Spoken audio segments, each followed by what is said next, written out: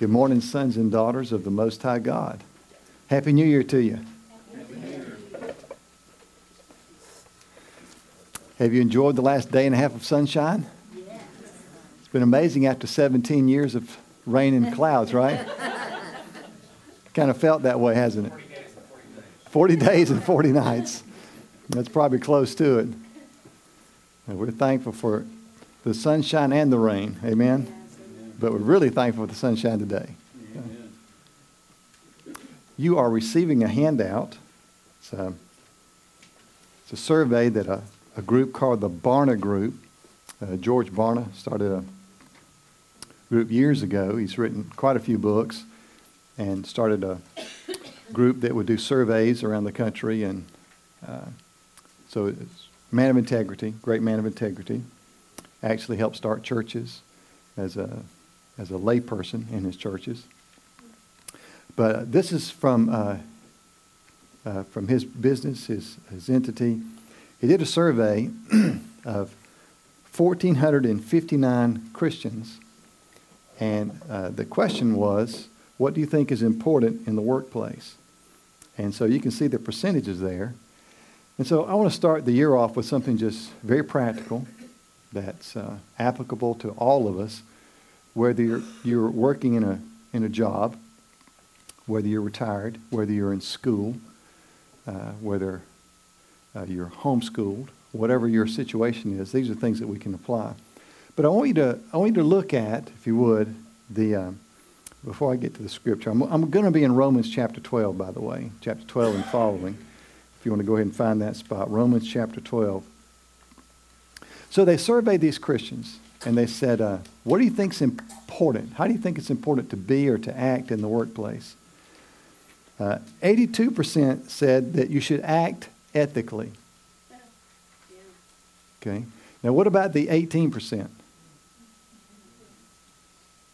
What were those Christians thinking?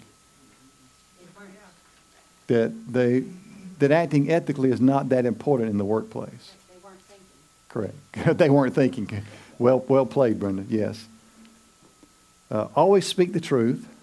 74% said you should always speak the truth. And so there's 26% left that said you shouldn't. I don't know how the survey was taken, Lord. It's a great question. That wasn't in the data sheet. Yeah. Well, that's a good point. That's a good point. Demonstrate morality. In other words, demonstrate morality in the workplace. So 72% said it's important to demonstrate morality. So what does demonstrate morality look like? I'm not exactly sure the backstory on that question. So a man's at work and he's married. Does he go around flirting in public in the workplace with other women? So that would be demonstrating not demonstrating morality, right? So maybe that's one thing. So there are some moral things in the workplace that we are called to do in the workplace. And as Christians, we can see by this result that some people don't think that demonstrating morality in the workplace is that important. Make friends with non-Christians. 66% say we should make friends with non-Christians. Why shouldn't we make friends with everybody? We should, right? We should. Now, there are people that we're going to run into in our lives that we shouldn't make friends with because they've got problems that you can't solve, right? And so I read this week where this man and woman met on a dating site, and they went out for one date, and he realized, I don't want to date this woman again. She sent him a text, and he said, I don't want to date you again. She sent him 159,000 texts over 10 months. Oh, wow. 530 a day. Sounds like a keeper. Okay. Is that how Marie treats you? Does she text you all the time? Yeah. That's like 3 a minute. I can't even text one text in a minute. You know what I'm saying? It takes me forever. And a lot of them were probably that. And I won't tell you what some of them were because they were in the article. I won't repeat that. But that is scary. It's very scary. Very scary. So we should make friends with the people who we can make friends with, but there are some people you can't help. You know, a lot of people will hear that statement and go, that's just wrong. Well, Jesus only chose 12. He had to pick 12. And he had a lot of people. It wasn't just like there were 12 guys and there was nobody else in town. Right? No other men around. And he had to sit there and pick, and he said, I'm going to pick these 12. And so sometimes we have to make choices about the friends that we have and the people that we invite into our life. However, on this point, if it's possible to make friends with somebody who's not a Christian, that's a good thing. You don't have to participate in what they participate in. I'm friends in this county with a lot of people who don't go to church anywhere. And they're not very moral, some of them. Okay? And they'll just flat out tell you right to your face, this is what I am, this is what I do. And like, okay, great. I'm still going to try to be your friend because I want to influence you for Jesus. You know, I told somebody this week, I'll say it to you folks. I've said it before, I'm sure, but when I was 14, I adopted a life scripture. 1 Corinthians 9:22. I made all things to all men that I might by all means win some. And that's been my life scripture since I was 14 years old. And so if I meet somebody, my sole purpose at the center of the target is to win them to Jesus. I want to be their friends. That's great. We'll hang out. We'll do some stuff. That's great. I'd like to be a friend. But I don't want to leave this world having friends that I didn't tell about Jesus. Right? Right? I don't want to go to heaven and stand there and him say, why didn't you tell me about Jesus? We hung out and went fishing and chopping trees down and you didn't tell me about Jesus. I don't want that on my resume. So make friends. Practice humility. And we keep on going. Withstand temptation. Do excellent work for the glory of God. 50% say we ought to do excellent work for the glory of God. How many of you think we ought to do excellent work for the glory of God? Most of you. Okay. We should all want to do excellent work for the glory of God. As a matter of fact, Christians should be the best employees in America. Employers should look and say, I'm going to find me a Christian. I need me a Christian for this job. This requires the best of the best of the best. I'm looking for a Christian. And that's where we ought to be. Right? Serve others. Well, let's not talk about serving others. That's not important, right? Jesus said nothing about that. Speak out against unfairness or injustice. Okay. Now, this is in the workplace. Help bring grace and peace to others. Well, if we ever need a time of grace and peace, it's now. If you heard the dialogue of this week from our politicians. Help mold the culture of my workplace. You just he's amening. Filled with the Spirit and blowing bubbles. It's a good thing. Blow some my way. There you go. Help mold the culture of my workplace. 35% say that's important. I want you to know that's 100%. It should be 100%. We should be trying to mold our workplace in the image of Christ. And I'm not talking about taking your Bible and popping people upside the head with it. That's not what I'm saying. That is not going to work. The Bible should be enough in you to where you're molding wherever you are. Now, if you're at the big box and you're pushing a buggy, looking for something to buy, you should be trying to mold that big box for the name of Jesus, no matter where we are. If you're homeschooled, you should be trying to mold that home in the name of Jesus. If you're in public school, if you're a teacher, wherever we go, if you're retired and you're on the golf course, now you can't mold the golf course for Jesus. I'm sorry. That one's already lost. But I played golf. I played last millennium. I played one time, I think. But I know what the golf course is like. But you can still mold the golf course for Jesus. Right? I stood in a business this week, And there were 5 or 6 of us standing around and just talking about everything. And one of the guys didn't know I was a pastor. And man, he was chatting up a blue streak. And you name it, he was doing it.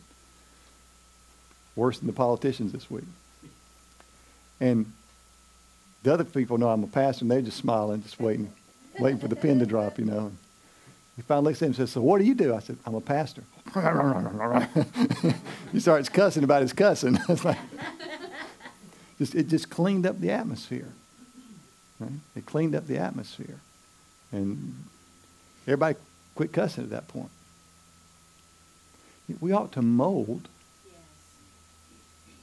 everywhere we go. Right?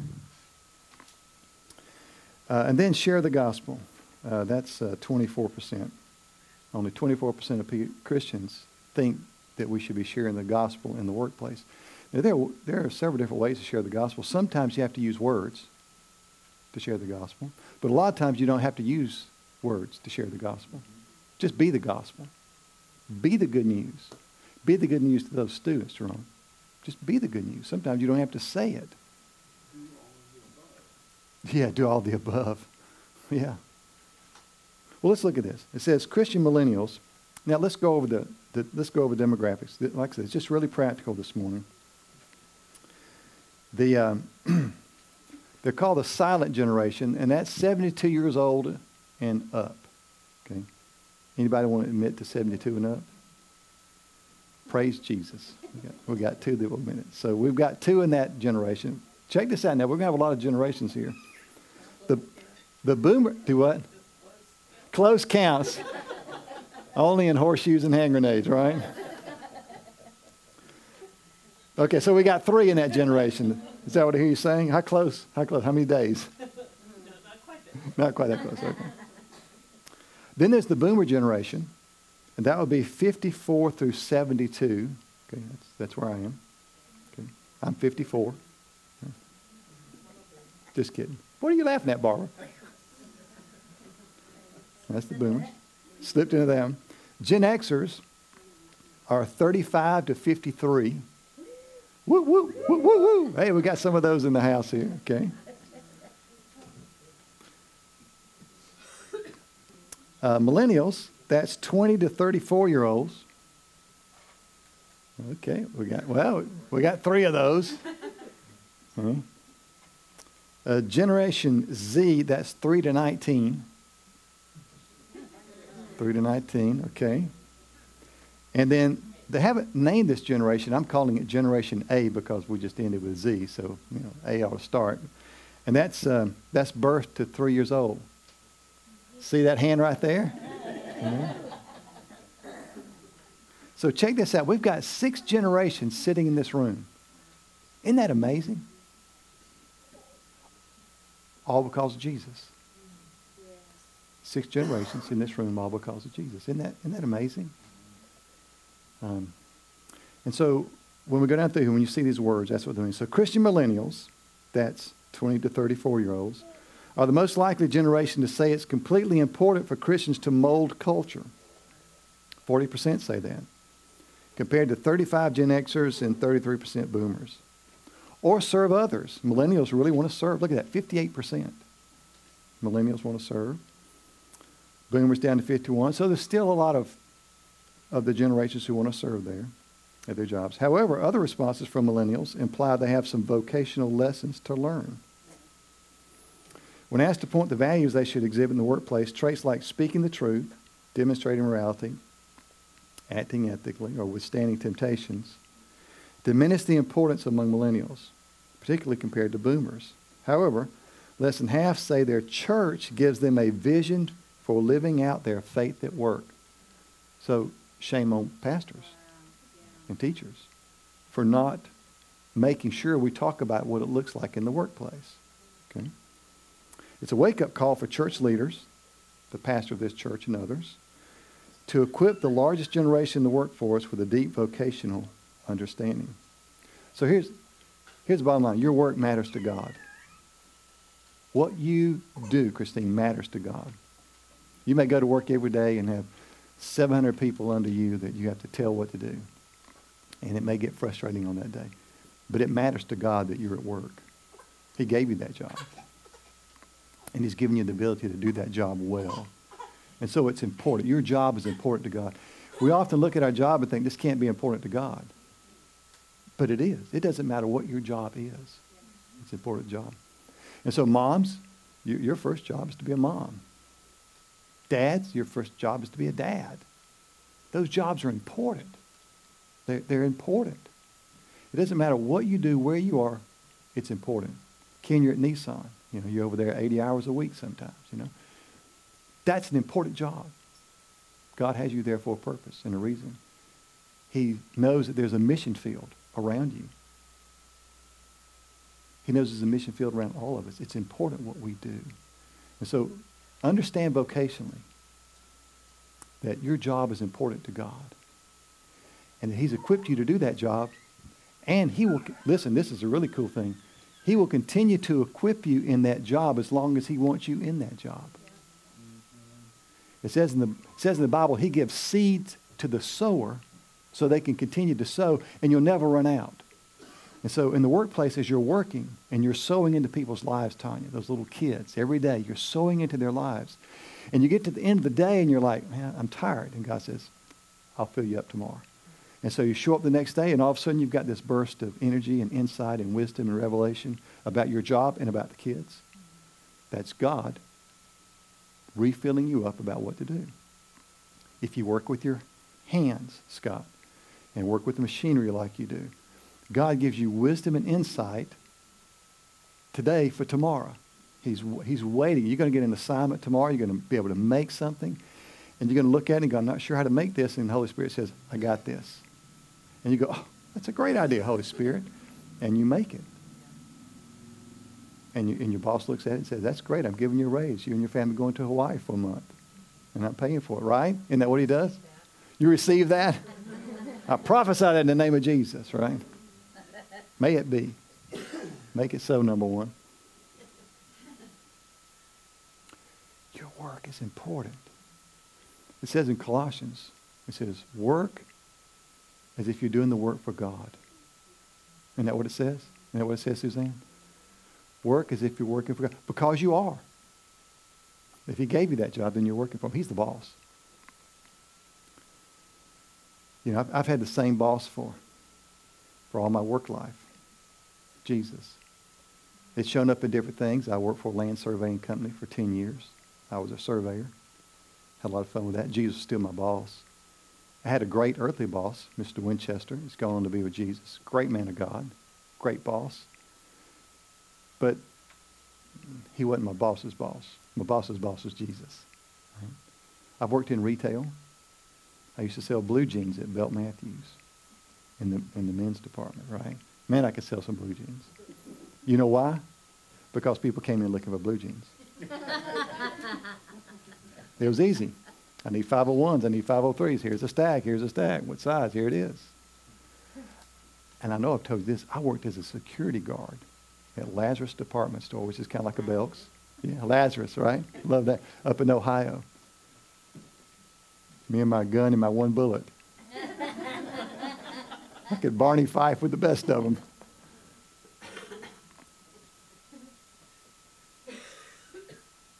Jesus was still my boss. Jesus was still my boss. And he's your boss in the workplace. So what does the Bible say? What does the Bible say about working in the working place? Romans chapter 12, verse 1. Romans 12, verse 1. It says, therefore, I urge you, brothers, in view of God's mercy, to offer your bodies as living sacrifices. Now, there's two sacrifices, a living sacrifice and a dead sacrifice. Do you know the difference between the two? A living sacrifice can crawl off the altar anytime it wants to. Right? Dead sacrifice ain't crawling nowhere. Right? And so Jesus is saying you got to hang in there. You got to persevere. You got to remain this offering, right? Offer your bodies as a living sacrifice, holy and pleasing to God. This is your spiritual act of worship. There again, there's an act of worship. Do not conform any longer to the pattern of this world, but be transformed by the renewing of your mind. Then you'll be able to test and approve what God's will is, his good, pleasing, and perfect will. And that's not God's will for the big picture of your life. Oh, you're going to be a preacher. Oh, you're going to be a mathematician. No, it's like, what's my will today? How does God want me to work today? I'm in the workplace. Something's popped up. God, what do you want me to do today? What's your perfect, pleasing will today in this moment? I've got to deal with this coworker. I've got to deal with this computer problem. What is your will for me today? That's what it's saying. Offer your bodies daily.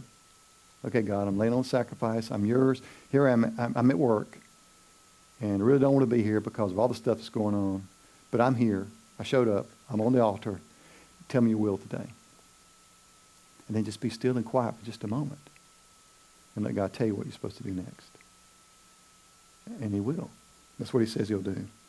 Then you'll be able to test and approve what God's will is. His good, pleasing, and perfect will. Now, jump down to verse 5. So in Christ, we who are many form one body, and each member belongs to the others. We have different gifts according to the grace given to us. If a man's gift is prophesying, let him use it in proportion with his faith. If it's serving, let him serve. If it's teaching, let him teach. If it's encouraging, let him encourage. If it's contributing to the needs of others, let him give generously. If it's leadership, let him govern diligently. If it's showing mercy, let him do it cheerfully. And you could translate your job title the same way. If your job is teaching, then teach. If your job is making something with your hands, then do it with diligence. Whatever it is you're doing, you can add it to this list. And that God has given you that gift to use for him. Okay, here's some principles for us in the workplace. Number 9, verse 9. Love must be sincere. Love must be sincere. And so in the workplace, we're supposed to love like Christ loved. On the golf course, we're supposed to love. If you're retired, you're on the golf course playing golf, you're still supposed to demonstrate love that's sincere. If these are friends you genuinely love, then love them, right? Invest in their lives and understand what's going on with them and pray for them, encourage them, show up when they need you. Right? Hate what is evil and cling to what is good. We've been taught all our lives Christians aren't supposed to hate. Well, what does the Bible say? Hate what is evil. Hate what God hates. There are some Christians who have the gift of discernment. And the gift of discernment can run on a scale like anything else can, from 1 to 100, let's say. Let's just pick that scale. Some have discernment around a 3 or 4. Some have a discernment around an 8 or 20 or 30. People who are way on the other end of the spectrum of discernment can see what's going on in this country, and they absolutely hate the evil that's going on in this country. So much so they can't watch the news. It disturbs them so much. And you know why? Because it disturbs God also. He hates evil, just like we're called to hate evil. Not people, but the evil that's in people, and the evil that's around people, and the evil that's in the enemy. That's what we're called to hate. Your discernment may be so intense right now that it's hard for you to live in this life. I read stories about people like this all the time. And they can't watch the news, they can't listen to the news, they can't be a part of it because their discernment is going, things are so bad. Things are so bad. What are we going to do? Well, the Bible says we can hate what is evil. But it also says cling to what is good. So if you're in the workplace and something good is taking place, cling to that. If you get a weekly report of how things went and get called into the manager's meeting every week or once a month, whatever it is, and there's good, cling to that. Celebrate that good. If you met a quota, celebrate that in the workplace. Don't be a Christian that just kind of sits back and doesn't get happy. Celebrate a good. We ought to celebrate the good in our church. We ought to celebrate the good in our families. Right? Be devoted to one another in brotherly love. Well, that applies to the workplace too. Be devoted to the person that you're working with. Maybe they need a little help this week. Maybe she was greatly abused all week long by her husband or boyfriend. And she's not told anybody, but you know deep down inside something's not right. Right? And she's not getting her job done. Be devoted to her out of love. And say, can I help you with this? Let me pick up the slack. Because we don't know what goes on behind closed doors, do we? We think we do sometimes. We judge people sometimes very quickly. And we don't have a clue what's really going on in their lives. We do. You're at the big box and you're standing and looking at somebody and the kids are going nuts and you just judge them right upside and down the other. You don't have a clue what's going on with them. None of us do. Now, if God gives you a clear discernment or a word of prophecy, then you might know something. But for the most part, we don't. We should love with brotherly love. Never be lacking in zeal, but keep your spiritual fervor serving the Lord. Show up at work ready to work. Walk in, walk up to somebody and say, fantastic. Isn't that right? Isn't that how you do it? That's how I do it. Just like that. Just roll in. You never know what a high five fantastic is going to do to somebody's life. Once again, you don't know what happened in the night before. And men, I'm going to tell you something. Are you listening, men? Your demeanor at work, the way you present yourself at work, can make or break a woman's life. Men are supposed to lead. We're supposed to call out life in people, not death in people. We're supposed to call out life. That's what men do. Women nurture, men call things to life. For instance, if a woman has ever been abused, and 1 in 4 have been abused, they record that abuse and everything that surrounds that abuse. Sights, smells, noise. It's all recorded up here permanently. And for instance, if a woman, a wife, mother was in a home where the father, husband slammed the door all the time and made a loud noise slamming the door, she remembers that. And if you go into the workplace and you slam a door or let a door slam, it's triggering her already before the day even begins. And she might not say anything, but she's triggered. Right? This is true for men and women. I'm just using the example for the woman right now, okay? It's a triggering event that may keep them from being their best in the workplace. So men, we ought to walk in like the gentlemen that we are and treat everybody like the human beings they are, because we don't know what's triggering inside of somebody. Does that make sense? You with me? You with me? And I put the responsibility square on us men. Right? And ladies, it's true for you in the workplace too, the triggering events. But guys, let's step up. Let's be the ones that step up to the plate. Never be lacking in zeal. Keep your spiritual fervor, serve the Lord. Be joyful in hope, patient in affliction, faithful in prayer. Share with God's people who are in need. Practice hospitality. That refers to strangers when it says practice hospitality. It's not talking about feeding your family. It's talking about feeding somebody you don't know. Taking care of somebody you don't know. That's what that phrase means. Bless those who persecute you. Bless and do not curse. Now, we've heard that this week, haven't we? If you've kept up with our new congresspersons, right? Well, that shouldn't be allowed in the workplace. We shouldn't do that in the workplace. We should bless those who persecute you. Bless and do not curse. Listen, if you don't like this president, or if you didn't like the last president, we're not. The Bible says we shouldn't curse them, right? We should bless them. If you didn't like the president before that president, we should still bless them. As a Christian, it doesn't matter who the president is. Let me say that again. As a Christian, it doesn't matter who the president is. We should bless them in the name of Jesus. Period. We may hate their politics. We may hate whatever they're doing, right? But we're still supposed to bless them.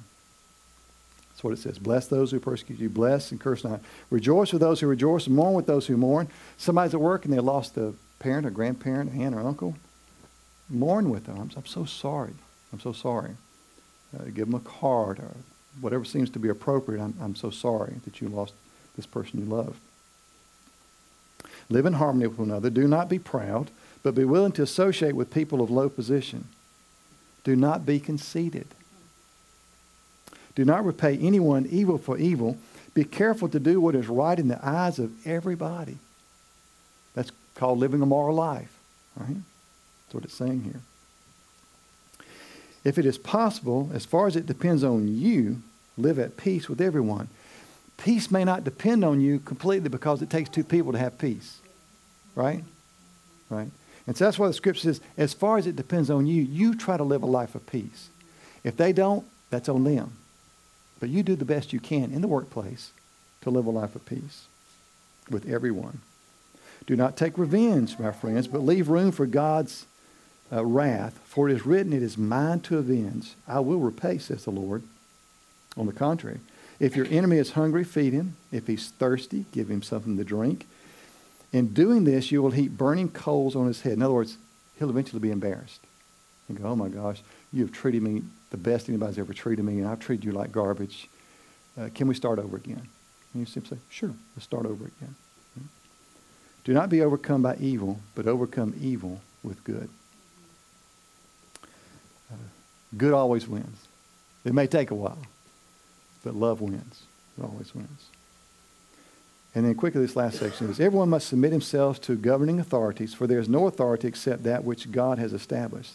The authorities that exist have been established by God. Consequently, he who rebels against the authority is rebelling against what God has instituted. And those who do so bring judgment on themselves.